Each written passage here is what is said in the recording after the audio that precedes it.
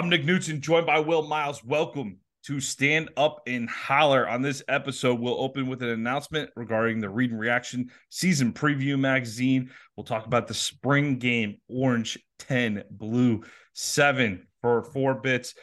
Plus, we got two more commits on the way, including one major recruit out of the state of Texas. Will that's two of the top 7 players in Texas now in this class of 2024.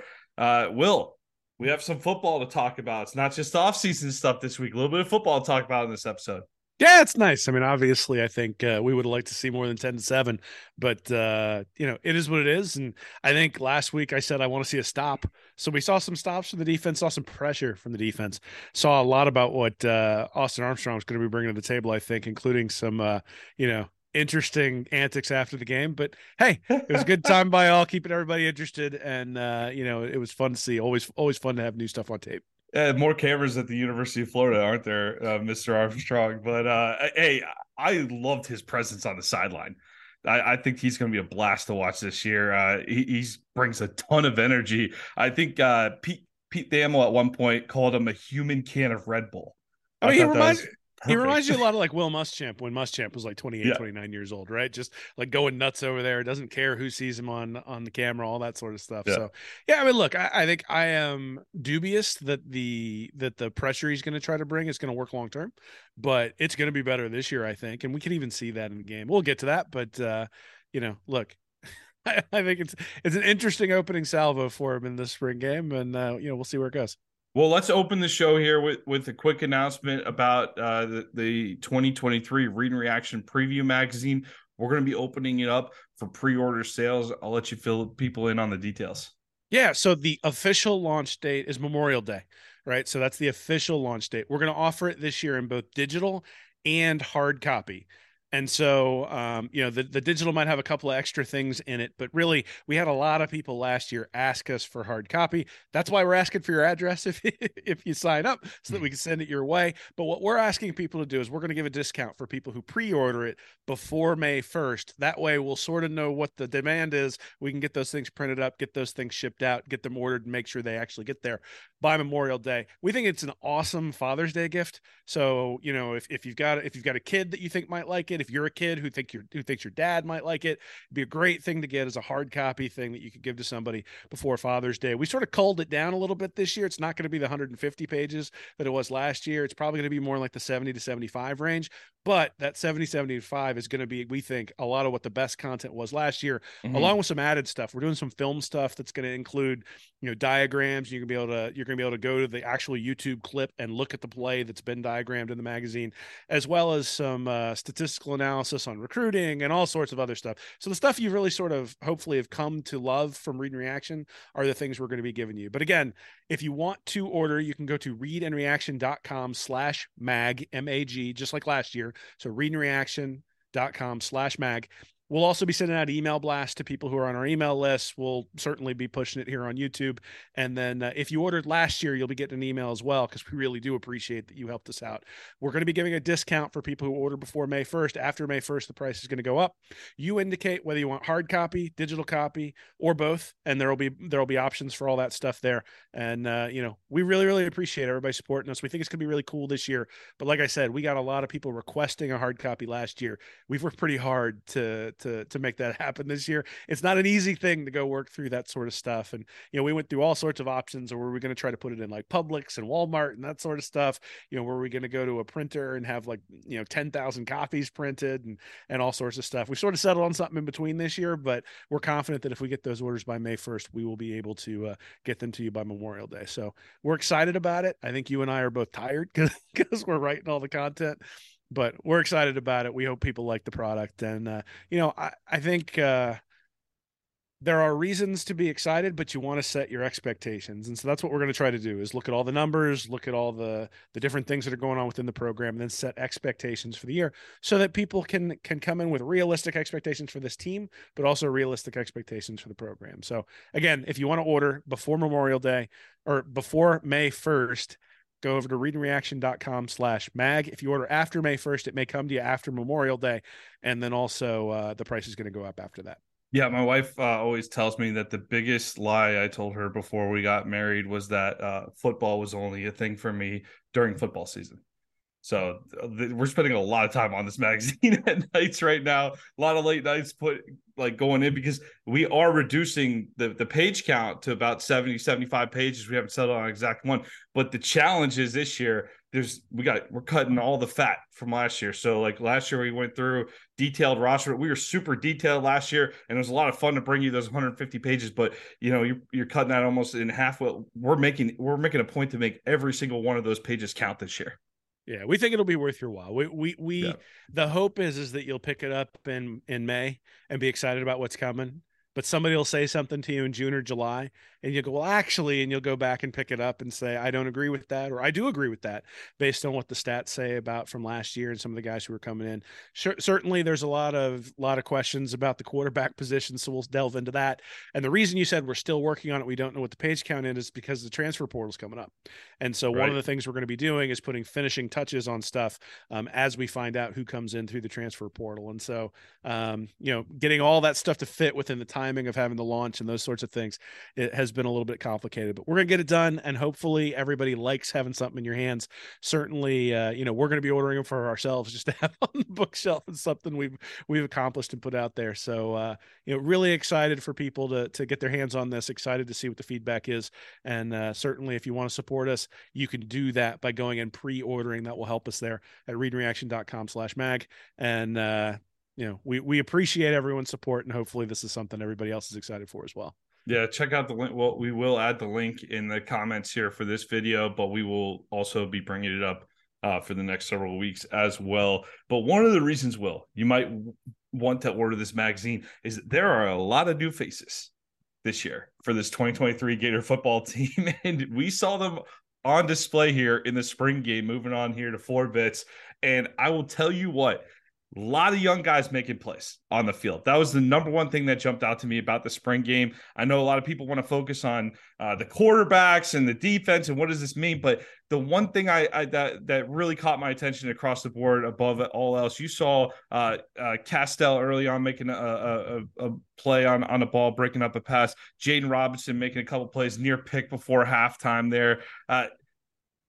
We'll get to the offense here after, so we'll just focus on the defensive side here first. But like we mentioned before we got into this here, Austin Armstrong, just a ball of energy on the sideline, saw some good pressure off the edge.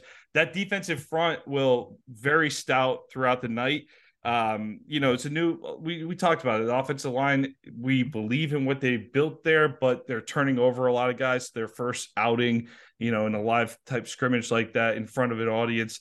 So probably some more work to do on that offensive front, but the defensive line made them work all night. And you saw, I believe on one of the third, I believe it was a third down where Kelby Collins stretched out a play, made a nice tackle on the end, but a lot of presence. You saw Caleb Banks make some plays. I love that you heard a lot of new names being called throughout the entire night on Thursday from that defensive unit.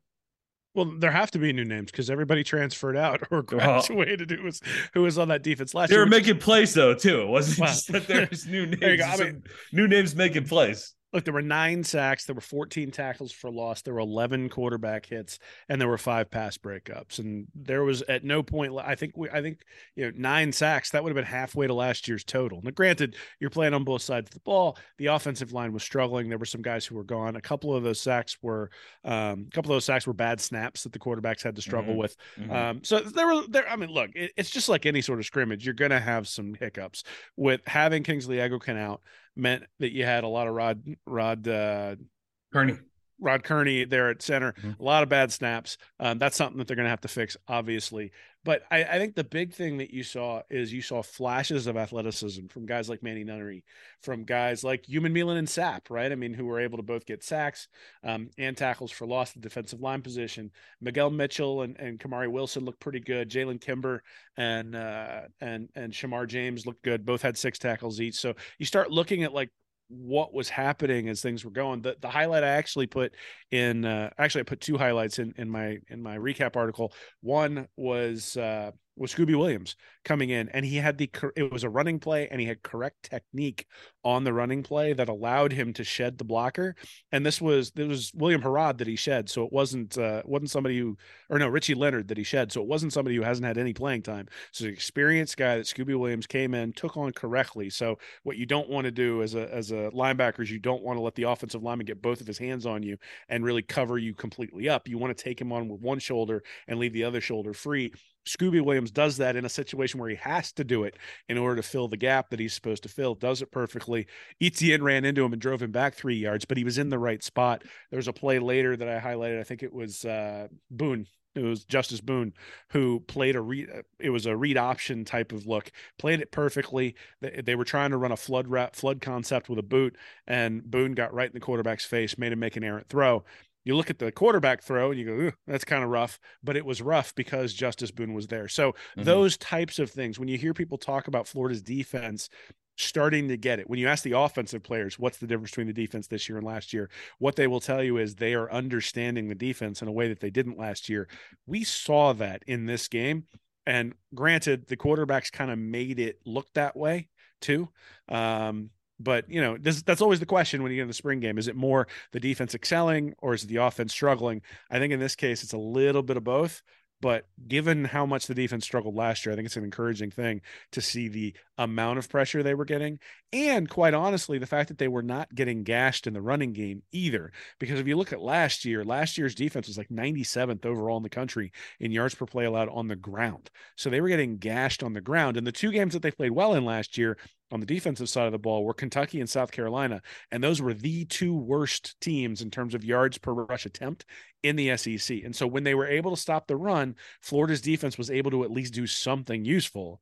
The minute they couldn't stop the run, they got gashed. And so you got to give up something. And I think what we saw was more fundamentally sound play up front, even though these are younger players. And so that to me gives a lot of encouragement heading into a year where, look, Florida's schedule is pretty difficult. And so they're going to need to have an offense, or they're going to need to have a defense that's probably better than middle of the pack. But, look, they won 6 games last year with a defense that was dead last, like worse than Vanderbilt. And so, just improving to middle of the pack or slightly above middle of the pack is going to give them a shot to have depending upon what you think about the season, but 7, 8 wins, pretty successful season in year 2 under Billy Napier. Not a ton of fireworks on the offensive side of the football, but the one player that absolutely jumped out to me was Mizell. He, on the first play from the line of scrimmage, draws a defensive pass interference because there was a couple times where people just grabbed him because he's just running straight by people. That guy's going to be a problem with the deep ball this year if we have someone that can connect with him on the deep ball. But it's also, I also thought that was a sign of good coaching too with the corners too, that they were actually just reaching out and grabbing him rather than letting them go by for an easy catch as well. Because hey, take the 15-yard penalty in college, but Mizell put a lot of pressure in a couple different situations with that deep ball, Will. Yeah, well, that was something you noticed definitely was there were a lot of flags for pass interference, but that also means that your corners are like in the vicinity. And last year, the corners weren't even in the vicinity, and so they didn't get a lot of pass interference calls. There were some pass interference calls that were killers on the linebackers, but I don't really remember a ton of pass interference calls on corners, maybe on safeties too. I think there was one against Georgia on Perkins, or maybe that was against Tennessee, but one on Perkins that was just a killer. But beyond that, there's a difference between you're in one-on-one coverage, the guy completely turns you around, you grab him, you take the 15 yards, versus you're not technically sound when there's a throw in the guy's direction and you like yank him on the hip and turn him, and all of a sudden you get a pass interference on like a 3rd and 20. So when those penalties occur will probably be more important than whether they occur. But the fact that they were occurring and that there's an aggression on the defense that just didn't seem like there was there, I think is an important point to make. Look, I think we all knew Ricky Pearsall is the guy who's going to lead these receivers. He had 4 receptions for 62 yards in this one. If you look, Mizell actually didn't have a catch, but like you said, he still made an impact. And so still stood out a couple different times. Well, look, Arliss Boardingham had 3 for 33. You had Caleb Douglas, 2 for 51. So you had some guys who were starting to get out there and contribute, and that's great. But it's going to come down to Pearsall, Henderson, and then whoever that third guy is. And if that third guy is a burner on the outside who all of a sudden puts a different kind of pressure on the defense, then yeah, that's going to be a big difference maker. And that's something that Mizell can bring. Everybody who's talked about him has said he's the fastest guy out there, the fastest guy on the team. Mhm. Even when they interviewed, I think, Henderson last week, and he was like, "Yeah, it's Mizell. He's the fastest guy on the Yeah. team. He just has a different gear." So, hey, that's great, right? I mean, we're starting to see a buildup of skill players on the offensive side of the ball. And you even saw it in this game. ETN is a different running back. Like, Montreal Johnson is a good running back. Trayon Webb looked pretty good. Carroll looked pretty good. Carroll had some nice runs. I thought he stood out in the running back room. But ETN is a different animal at running Oh back. yeah. That's one Yeah. of the reasons why he returns kicks, because his vision is just something that you can't teach. And so with him, Pearsall, and Mizell, I think you start to have sort of the the crux of a good offense. The problem is the guy's pulling the trigger, right? And that's the thing, that if you just look at the offensive side, you mentioned the struggles that they had on that side. That's where it is. I mean, Mhm. look, Mertz 18 to 29 for 244 yards and a touchdown. You actually look at that and go, well, that's not terrible. The quarterback rating's 144. Problem is, you had 7 sacks for minus 27 yards as well. And so, this is the point that I always try to make with my yards above replacement stat, is that sacks are just as much a quarterback decision making stat as they are an offensive line stat.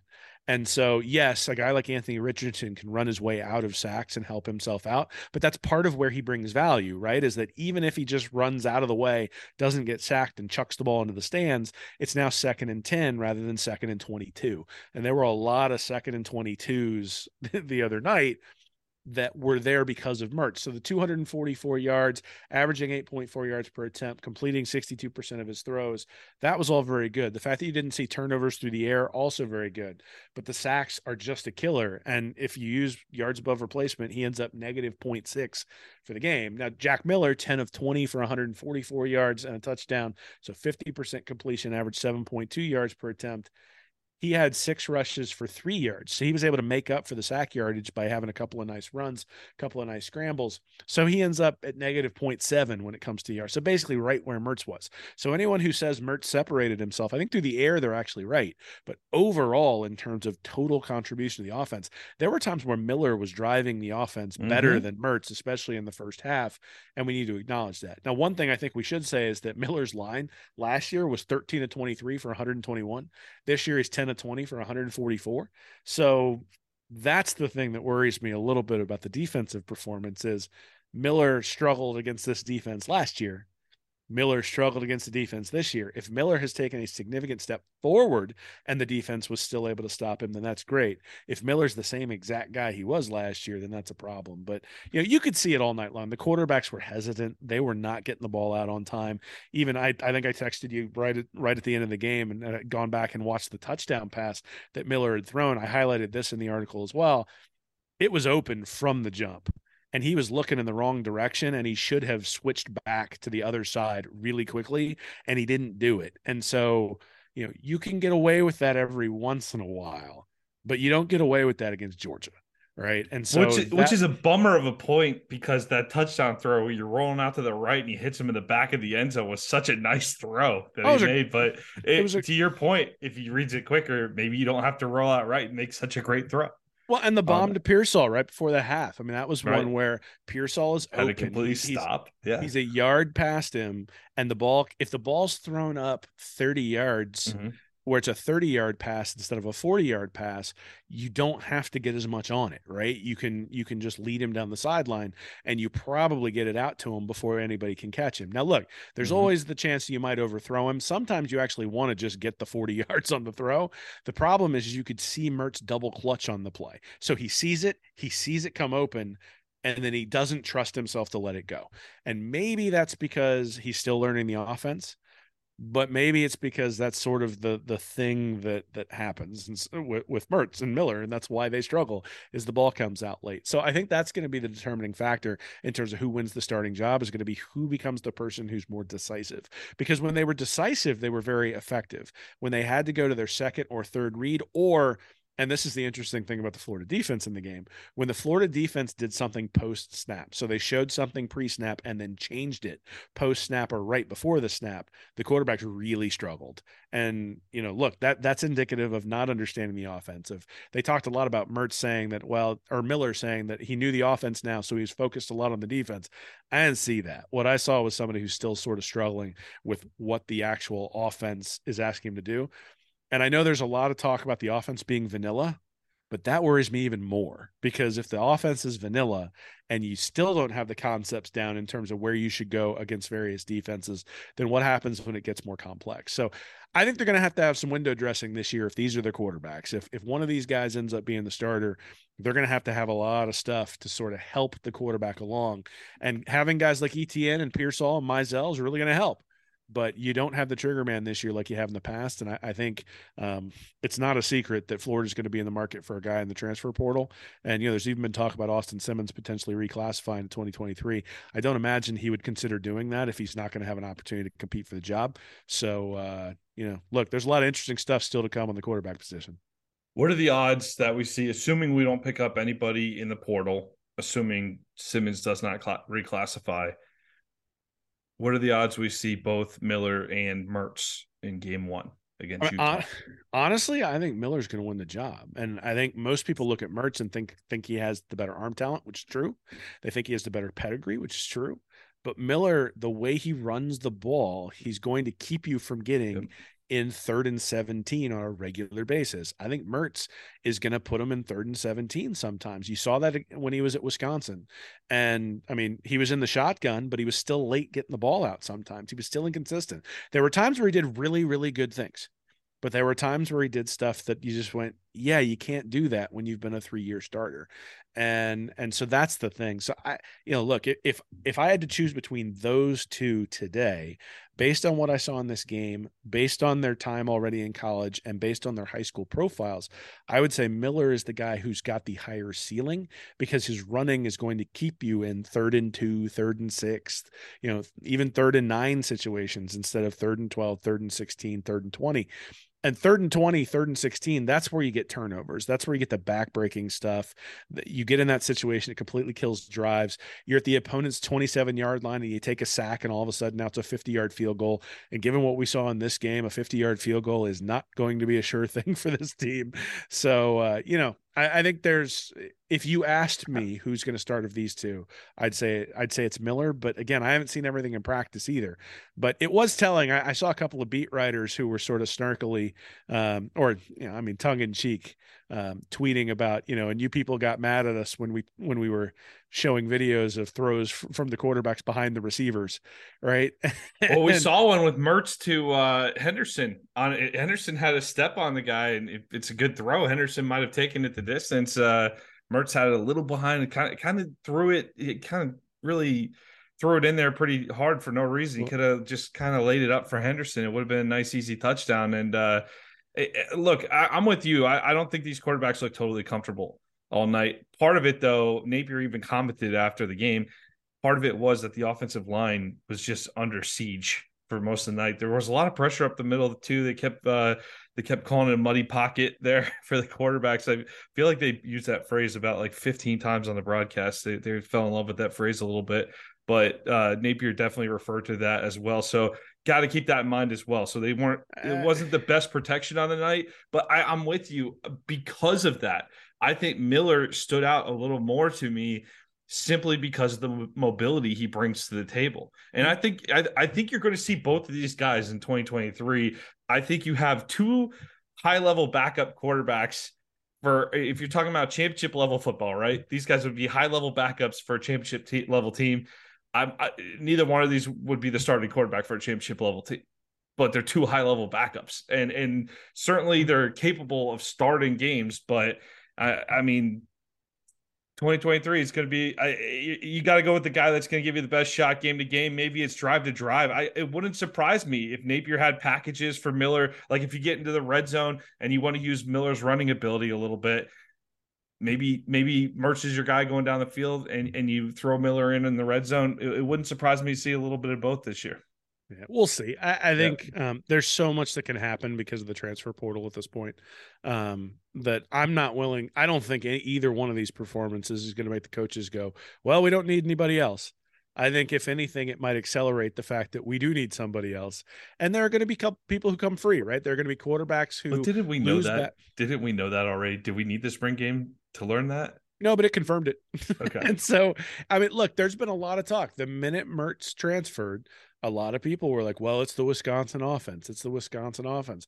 Well, the Florida offense looked a lot like the Wisconsin offense the other night because the quarterbacks wound up in third and long a lot. And I Mm. hear what people are saying about the offensive line, but it's not like these guys were getting hit. So if you're seeing ghosts when you got a black jersey on, like that's a problem. And the other I thing don't. is that You think it's seeing ghosts, or that there was legitimate, like, their pockets collapsing around well, I these mean, the guys on a pocket. regular basis Well, I here, mean, the where it's pocket. not Look, if you go back and look at it, the ball was coming out late consistently, Mhm. and so Bad there, combination. there were multiple sacks where if the quarterback had gotten rid of the ball on time, no one would have said anything about the defensive line getting there. There were a Yeah. couple of times where the defensive line just got there, but I would say there were probably four, maybe five sacks the entire night that were sacks that were specifically just on the offensive line. Now, look, five sacks in a game, still bad, but it's not like you got a helmet in the back, right? Like it's not something where you're getting hurt and you're feeling it and they've sort of announced their presence of authority and you're going to get skittish back there. At least you shouldn't. It's just, it's a scrimmage. You didn't get hit. They blew the whistle and called it a sack. And, you know, there are things you should do otherwise. And one of those things is there were a bunch of times where the running back was open. And that's one thing that when you go back and look at the film, if you go back and look at it, there are a bunch of times where Armstrong's defense was very aggressive and forgot to pick up the running back out of the backfield. And at no point did the quarterbacks just dump it off to ETN or Johnson or Webb or Carroll and let them run because they would have had a 10-yard head start on anybody who was anywhere near them. Again, scrimmage, I get what you're trying to do. You want to get through your progressions, but that's the thing is when you're slow through your progressions, these things are timed out, right? So if you've got Mhm. crossing routes with someone running a hook behind, and there was a play where they ran that, where they had these crossing routes across the middle and then a hook behind. It's a play they ran against Tennessee last year to try to get a first down. If you've already bells from the pocket before the guy hooks around, then you're screwed. You're never going to be able to make that first down because the play, if you're going against a zone defense, those crossers don't do you any good. They're man beaters, and so you need that hook behind the man beaters in order to isolate the zone. And so what you end up with is a very difficult throw to the sideline that almost is never going to be complete, or you have to dump the ball away. So I agree with you that there was a lot of pressure, but a muddy pocket is the reality in the SEC. And you need to be able to go bam, bam, bam in your progressions and get the ball out, especially if you're not mobile. So Mertz, not being that mobile of a guy, needs to go 1, 2, 3, balls out every time. And even if that just means the ball gets chucked down at his running back's feet because his running back's right around there. You see that all the time with like Peyton Manning when he was quarterback, where he just like takes one step back and then chucks it right at his running back's Mhm. feet. What has he accomplished? Well, he's accomplished that it's 2nd and 10 rather than 2nd and 18. And those sorts of things seem like minor details. Those are major details. That's the whole point behind yards above replacement is that I think sacks, especially in college, are a quarterback stat. I think there are times where the defense just wins every once in a while. But I think for the most part, it's did you get through your progressions fast enough? Did you get the ball out quickly? And neither one of those guys did that last or the other night. So, can they? Yeah, absolutely they can. That's a development thing. The problem is that I saw the same thing in Miller last year. If you go back and read my spring game recap, the difference between him and Anthony Richardson in that game was Richardson was getting the ball out fast. And, look, Richardson ends up being a guy who doesn't get sacked very often last year. Very inconsistent, but didn't get sacked very much last year. You go and look at the game against Oregon State. Again, the ball kind of comes out late. You look at this spring game, the ball's coming out late. So there's a lot of work to be done here. Again, I think the transfer portal is going to be big for Florida. And like I mentioned earlier, Simmons potentially reclassifying as well. He's not going to reclassify if he doesn't think he can compete for the job. I don't think they're going to guarantee him the job, but I think they're going to give him the opportunity to compete if he reclassifies, and more competition would be better, obviously. Also, one of the last note here on the spring game here. I want to shout out the Marcus Burt touchdown catch, but the Tyrone Prothro hug catch on Jakeem Jackson was awesome. That was a great play by Burke, and boy, that's a receiver that if we can get him to step up this year, he's certainly physically. There's no doubt that this guy is capable, but we just haven't seen it yet on the field. Look, I mean, he's been the guy who everybody's talked about being a burner prior to Mizell getting there, Mm. and so Florida is going to have to piece together multiple guys who can go out there and do all of the different things that you need to do. And so Burke and Mizell at one position is the burners. Pearsall is the guy who's sort of the all-purpose receiver. Henderson is the guy who's going to get the screen passes and all those sorts of things. Critical. Having Burke being able to go up and get it, awesome. The question to me is going to be, can he block? Right? Because what they're going to want to do in this offense is there are going to be times where you got numbers on the outside, ball's going to get chucked out in that direction, and the wide receiver has to block. It's very similar to in the Dan Mullen offense, the running back had to block, which is a reason why there were guys who didn't get on the field very often early on at running back, even though they might have been more gifted players, because they weren't good in pass protection. They weren't effective blockers, those sorts of things. Same thing at the wide receiver position. And Napier mentioned after the game, just the level of maturity for Burke over the last year, how much progress he's made there.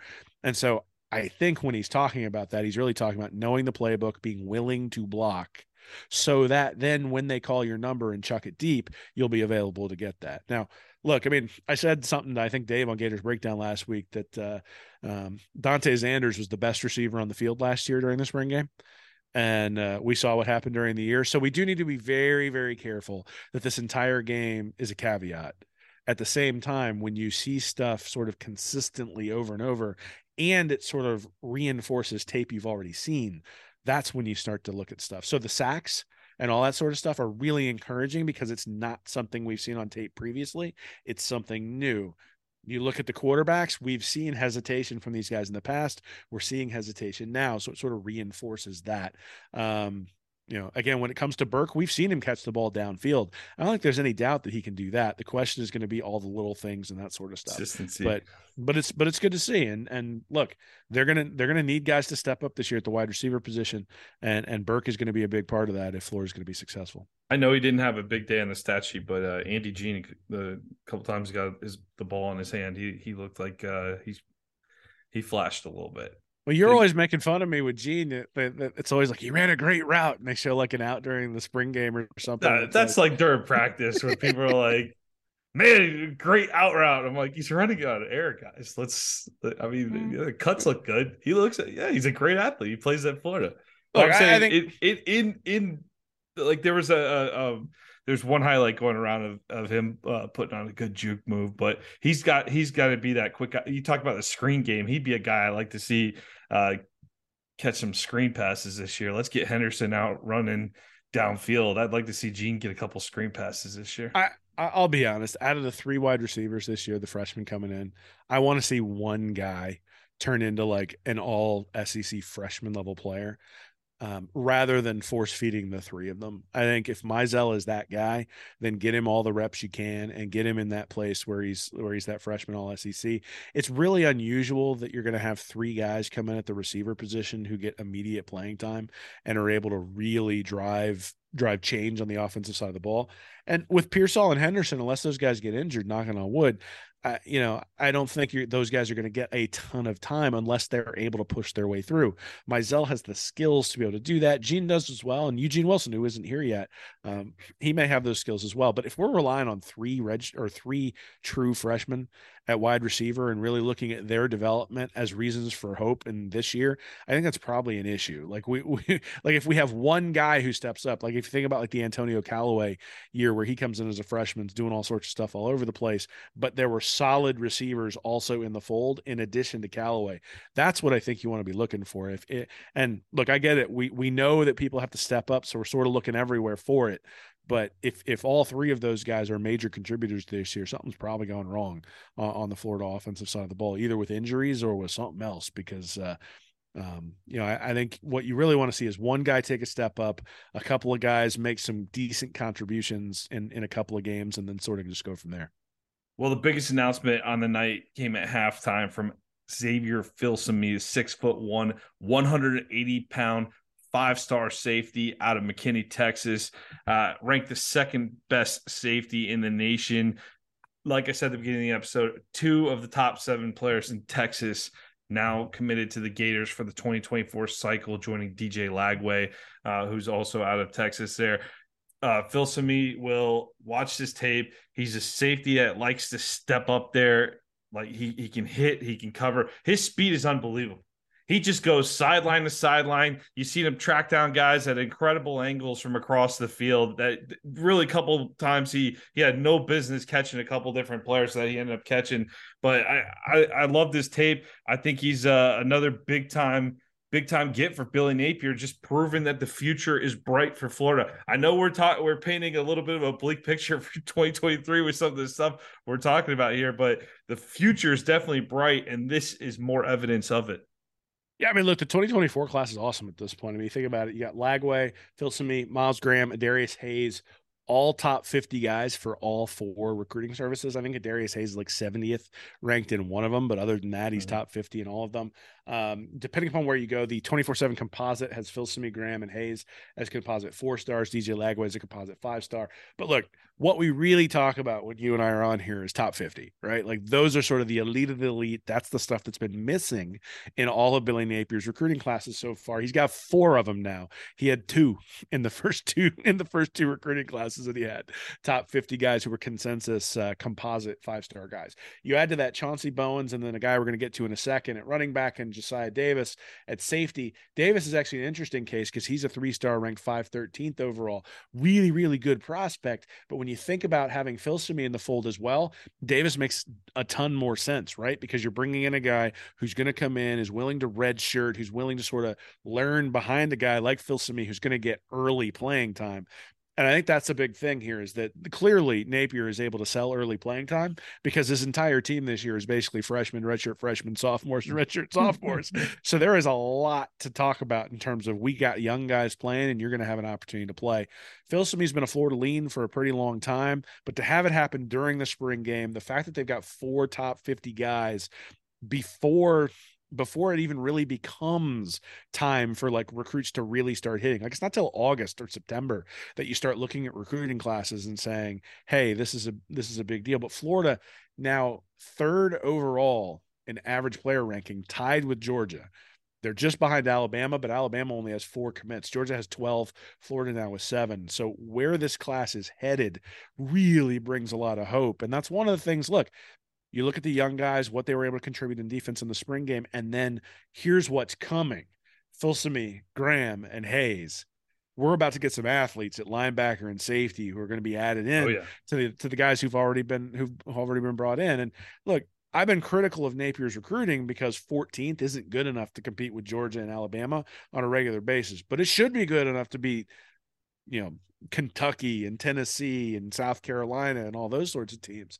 And so Napier's going to win a lot of games with these guys. These guys, though, are the type that put you up over the top. Like these are the guys who end up in the NFL after 3 years. These are the guys who come in as true freshmen and you say, oh yeah, good. That guy can't be drafted yet.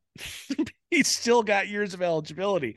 And I want to say the last guy that happened to for Florida was Kyer Elam. And before that was CJ Henderson. And other than that, I can't remember a guy who was like coming off of his sophomore year. And we're like, oh yeah, he still has 1 more year, but he would be you think about the defensive end for Alabama. Will Anderson, yep. Where after his sophomore season, he would have been the number 1 pick in the draft, but he wasn't eligible to go. So he comes back this year and plays again. That's the sort of player that's being added. Phil Simi fits that profile. You think about guys like Ed Reed, guys like Reggie Nelson, the way he flies around in the field, the way you've described it. That's the kind of player you're getting.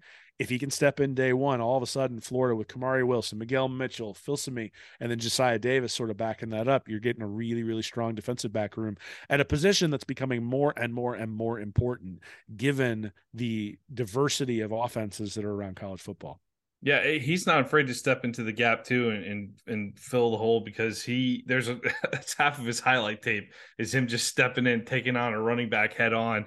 He doesn't seem like he has much regard for his body when he's playing out there. So he's a fun physical player to watch and certainly seems like hey, the other part too, Will, Texas base. Texas and Texas A&M, they haven't made any noise on the recruiting trail in the last couple of years, have they? We're going into Texas. We're taking these guys out of Texas, bringing them over to Florida. You're going into enemy territory and getting it done, especially with Texas coming over into the SEC. You got A&M already in the SEC. Yeah, hey, I think that's just showing it's what Georgia does too. Georgia goes anywhere in the country they want, and they just go get the best players right now, right? Alabama's been doing that for years. Billy Napier, it's great to get the guys in your backyard. We certainly stress that. We talk about that. There's certainly, we're in a state that's populated with a lot of great talent. Georgia and Alabama certainly seem to think so because they come down here enough for it. But at the same time, they also go all over the country to get the best players. This is a perfect example of that. This is a good example of Napier being able to deliver on what we were hoping for. And we didn't see as much at the beginning of his tenure last year. We all know how the class went, where it picked up down the stretch a little bit. It started a little slow, picked up a little bit as it went. But man, just coming out on fire with this class and another big pickup going into Texas, Will. Well, so if you look at the rumblings that have come out of Florida, it has been that NIL took the organization a little bit by surprise, that the inflation that was occurring from NIL, that sort of the craziness associated with NIL, certainly the chaos that was around Jaden Rashada, I think indicates that that is true. I don't think it's a coincidence that Filsami commits the same day that they announce the Florida Victorious NIL that's sort of now annexing the Gator Collective and becoming the unified NIL space for the Florida Gators, and a place where now there are professional people who are in charge. And look, I think the Gator Collective tried to do a really nice thing. I think in many ways they set the groundwork for what Florida's NIL is going to be. At the same time, NIL at this point is a full-time position for anyone. It's fundraising. It's making sure that you have all the connections you need. It's now, because of some of the Florida laws that have been passed, interfacing with the coaching staff to understand their needs and wants and how they value players and all those sorts of things. And so Florida has set that up, and all of a sudden recruiting picks up. I don't think this is, look, Florida was in the top 3 of a top 3 class. if they'd have landed half the guys that they were in the top 3 for, and maybe even the top 2 for, we would have been raving about Napier's class last year. The problem is all those guys, Cormani McLean and Okunlola and all those guys who were sitting there in that category decided to go someplace else. And given some of the rumblings that were out there, sometimes that was NIL related, not all the time, but sometimes that was NIL related. The fact that there's now a cohesive plan, a cohesive, professionally run organization to interface with Florida, I think is going a long way.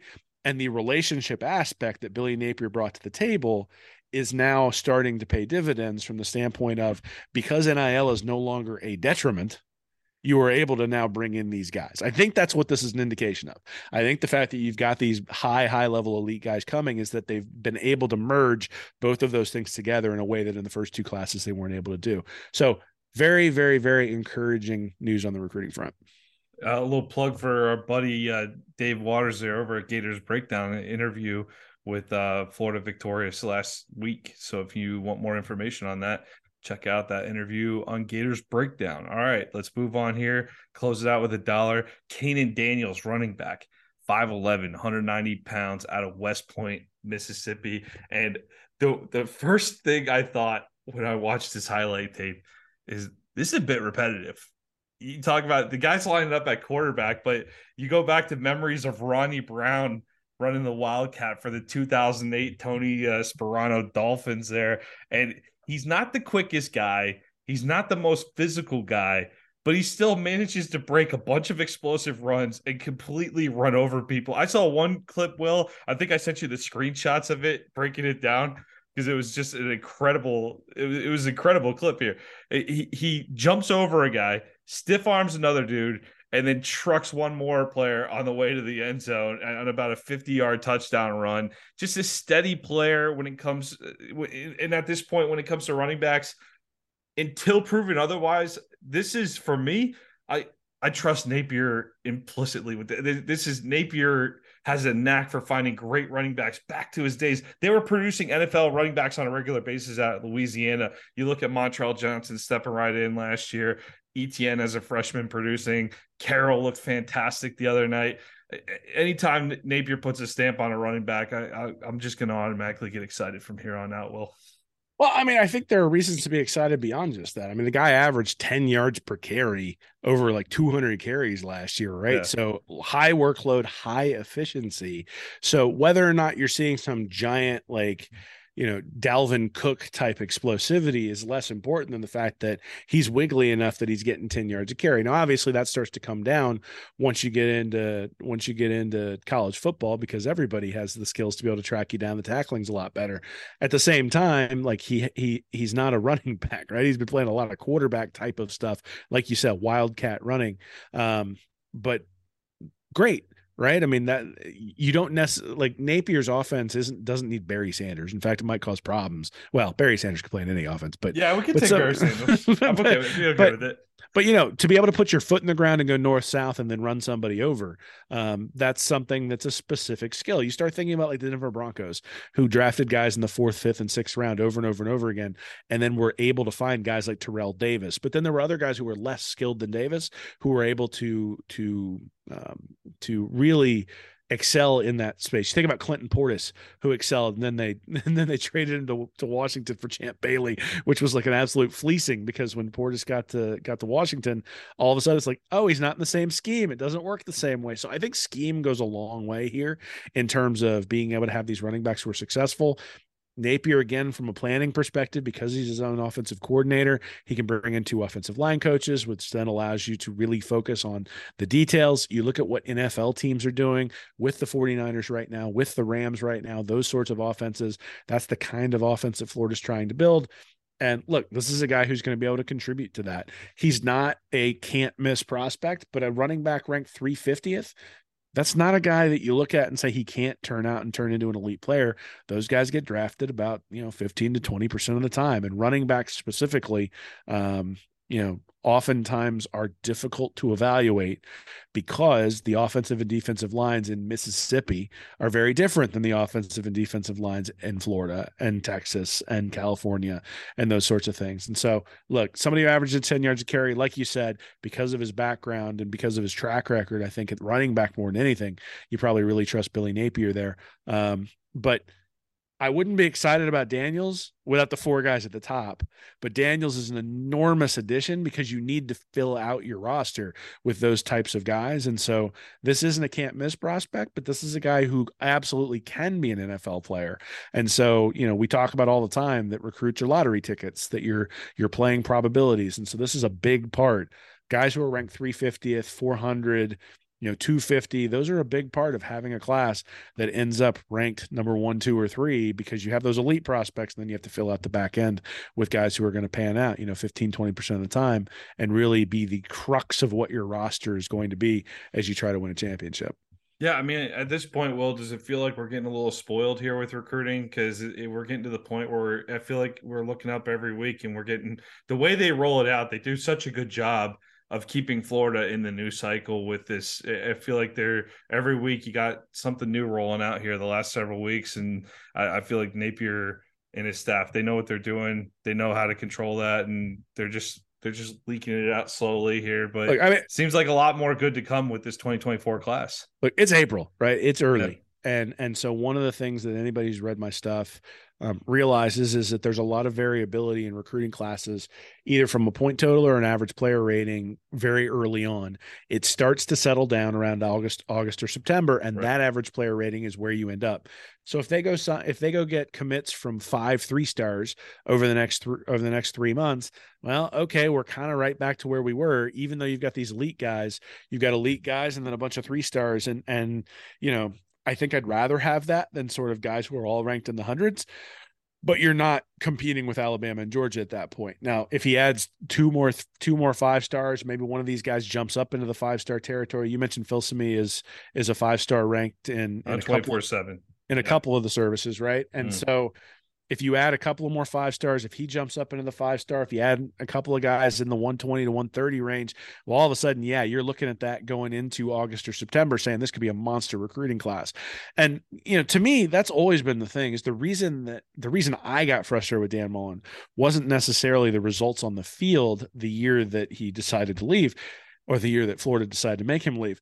The thing that was frustrating was that was the future, because we had 4 straight years of recruiting at that level.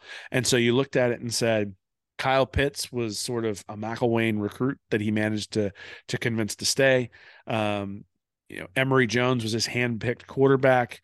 Kadarius Toney was a guy who was brought in by McElwain. So the McElwain guys were the guys who excelled, and all of a sudden now the guys he brought in weren't succeeding.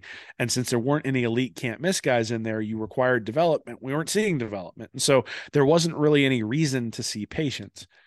This is a reason to be patient, right? Like if we have a bad year this year, or even if next year things aren't right where we want, the fact that DJ Lagway and Austin Simmons are sitting there and waiting at the quarterback position, the fact that you got Miles Graham and Adarius Hayes who are going to be able to join Shamar James and Deuce Spurlock at the linebacker position, the fact that you're going to have Xavier Filsaime joining Kamari Wilson at the safety position, all of a sudden you look at it and go, oh, like Stacking. we're gonna have talent everywhere. We're going to be able to.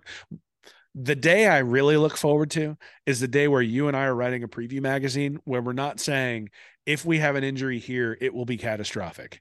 Because last year, you and I both looked at it and said, man, if Gervon Dexter goes down, ooh, is that defense screwed? And then it turned out that Gervon Dexter just had to play so many plays that by the second half, he was ineffective because he was out there all the time, which was kind of the same thing, right? And so to not have to say that at some point along the way will be great. So I look at this right now and I say, very, very encouraged. Got to finish the deal and then have to finish the deal the year after and the year after that and the year after that. Because Nick Saban ain't stopping, Kirby Smart ain't stopping it, and so Billy Napier can't stop.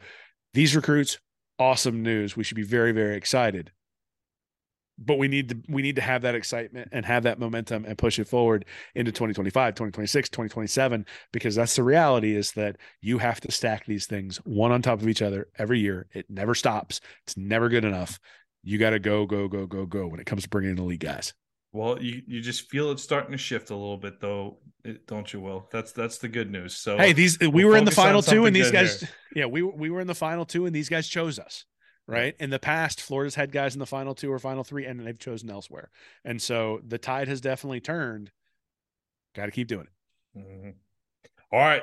Next Tall Tales out on Tuesday. The 1982 Southern Cal Trojans come into Florida Field to face Charlie Pell and the Gators. The Gators make a big statement on a national stage. Will, where can people find the link for the magazine? Well, so first off, a lot of positive feedback on the Tall Tales. We appreciate that. Nick put a lot of hard work into that. He's the storyteller. I'm the nerd. And so we make a pretty good combination, but it's been kind of cool to see something that's specifically just storytelling. So if you like sort of narrative around, Florida famous games, if you were there for that 97 game in the Swamp against Florida State, really the greatest game ever played is sort of the way it's monikered. Maybe you weren't there and you want to sort of understand what people are talking about and what they felt. You can go check that out. Again, if you're maybe a little bit older, you'll remember that USC game, but just think about that USC being at the Swamp and thinking through that. So Tall Tales has been really interesting, really entertaining. I'm looking forward to all the rest of those that are coming out.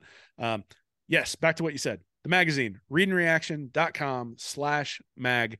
Pre-order by May 1st. You get a discounted rate. After May 1st, the rate's going to go up. If you want it by Memorial Day, you got to get that ordered by May 1st. Otherwise, it may be a little bit after that.